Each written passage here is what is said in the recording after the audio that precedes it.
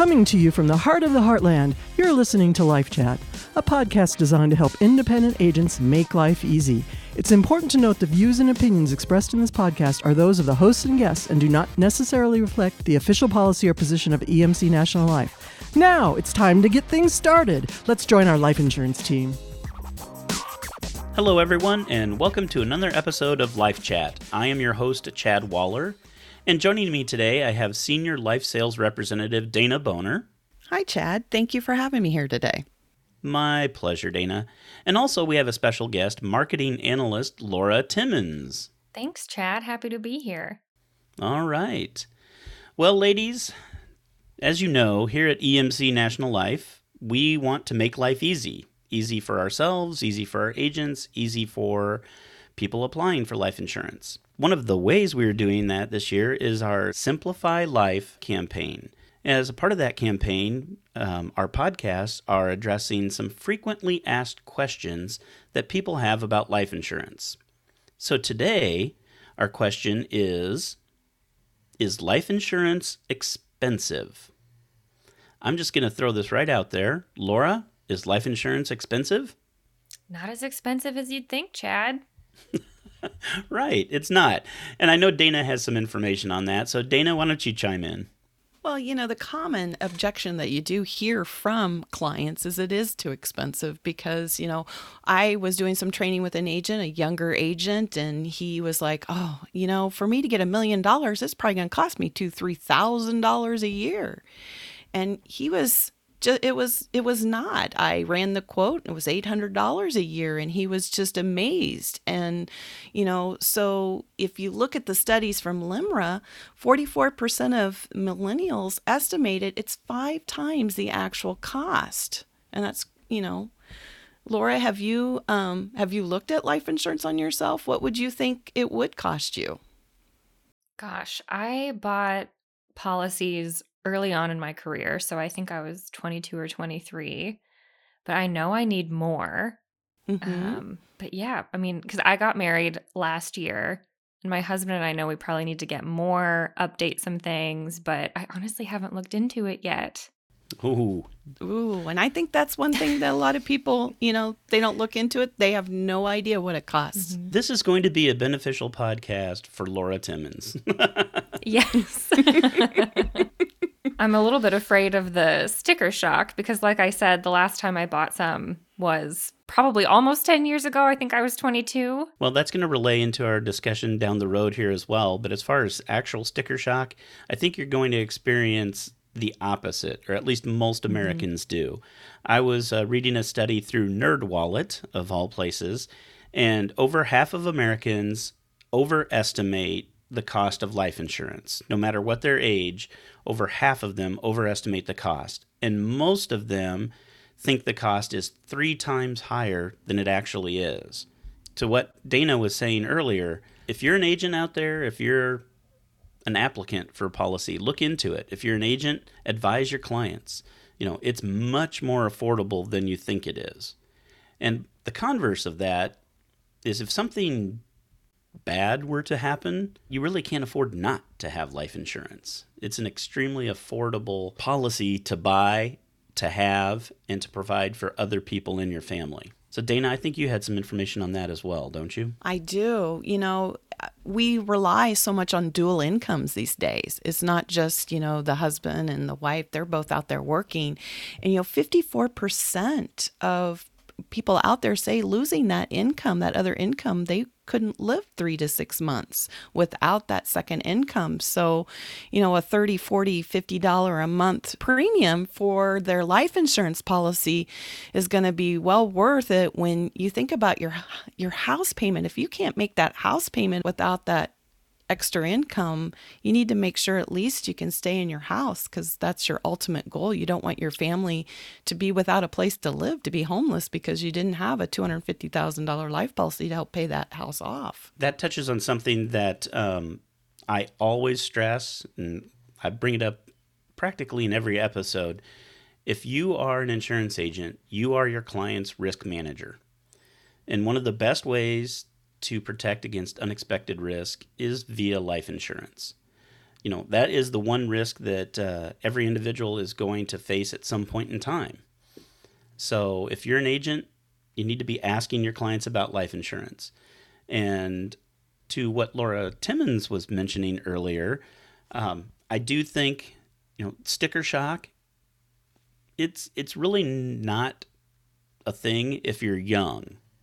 But as you alluded to, as you get older, it is something that definitely comes into play. So what I always advise as well, talk to your clients when they're young. That's when they're healthy. That's when, the premiums are low. They're affordable, much more affordable than people think they are. But Laura, like you said, if you wait, those premiums start increasing. In fact, I was reading a study again through NerdWallet, and an individual who buys insurance in their mid-20s, if they wait to buy that same amount of insurance until they're in their 60s, it's going to be 8 to 10 times more expensive had they bought it earlier. Laura, look into that life insurance. Yeah. So let's say you've got your given young person. I'll count myself as that in this example for now. But, maybe you just got married. Maybe you just bought a house. Maybe you're expecting your first child. We've convinced them effectively, hopefully at this point, that it's not as expensive as they think it might be.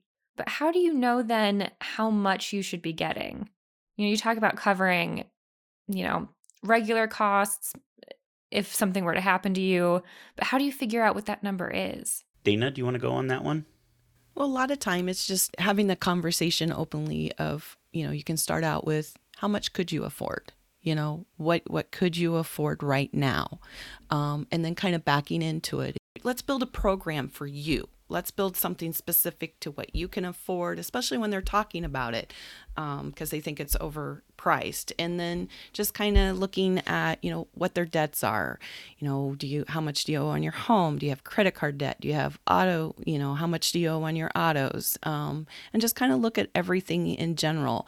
A lot of people will say, well, you need 7 to 10 times your income is what you need for life insurance. So I think it's just coming up with a plan that is specific to that client of what they feel comfortable with. Yeah, very good point, Dana. And Laura, that's a very good question.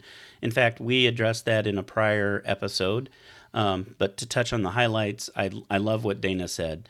Each plan should be individual because each individual has different hopes and dreams. They have different requirements. They have different budgets. And by starting with the budget, that's a great way because then you're going to know.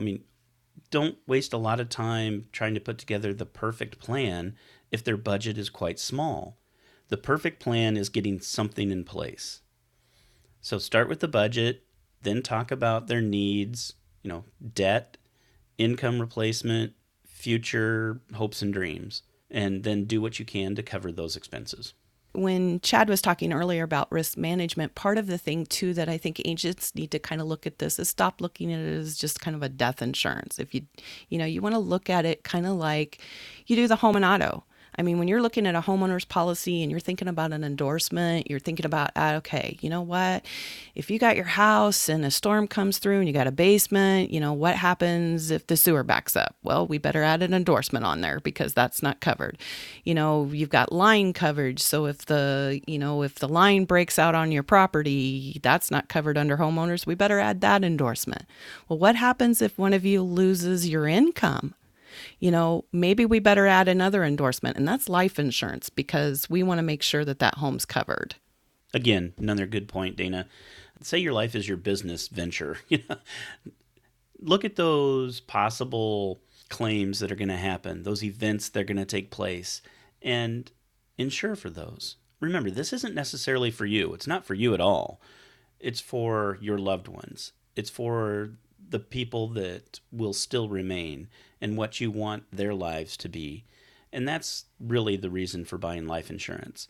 I encourage everyone, again, look into it. It's much more affordable than you think. Here's something to consider. Even if you do wait until you're older to get life insurance, and it's not as, I'm air quoting, cheap as you thought it might be, it's still a great value for what others are going to receive. Let's look at it. If you buy a $500,000 policy and it's only costing you a few $100s a year, that is an excellent value for what you're purchasing. Now, there's a significant performance clause on that, being the fact that you would die for that to pay out. But everybody is going to do that at some point in time. So plan for it. Plan for the people that are going to be left behind and what you want their quality of life to be. So Laura, I think you have a question or two? Yeah, so we've talked about, the benefits of buying insurance younger, assessing some of your needs, what you'd want to protect if something happened to you. So let's say somebody young is getting ready to meet with an agent or get a quote. They know they need insurance. What kind of insurance do they look into? Should they start with term?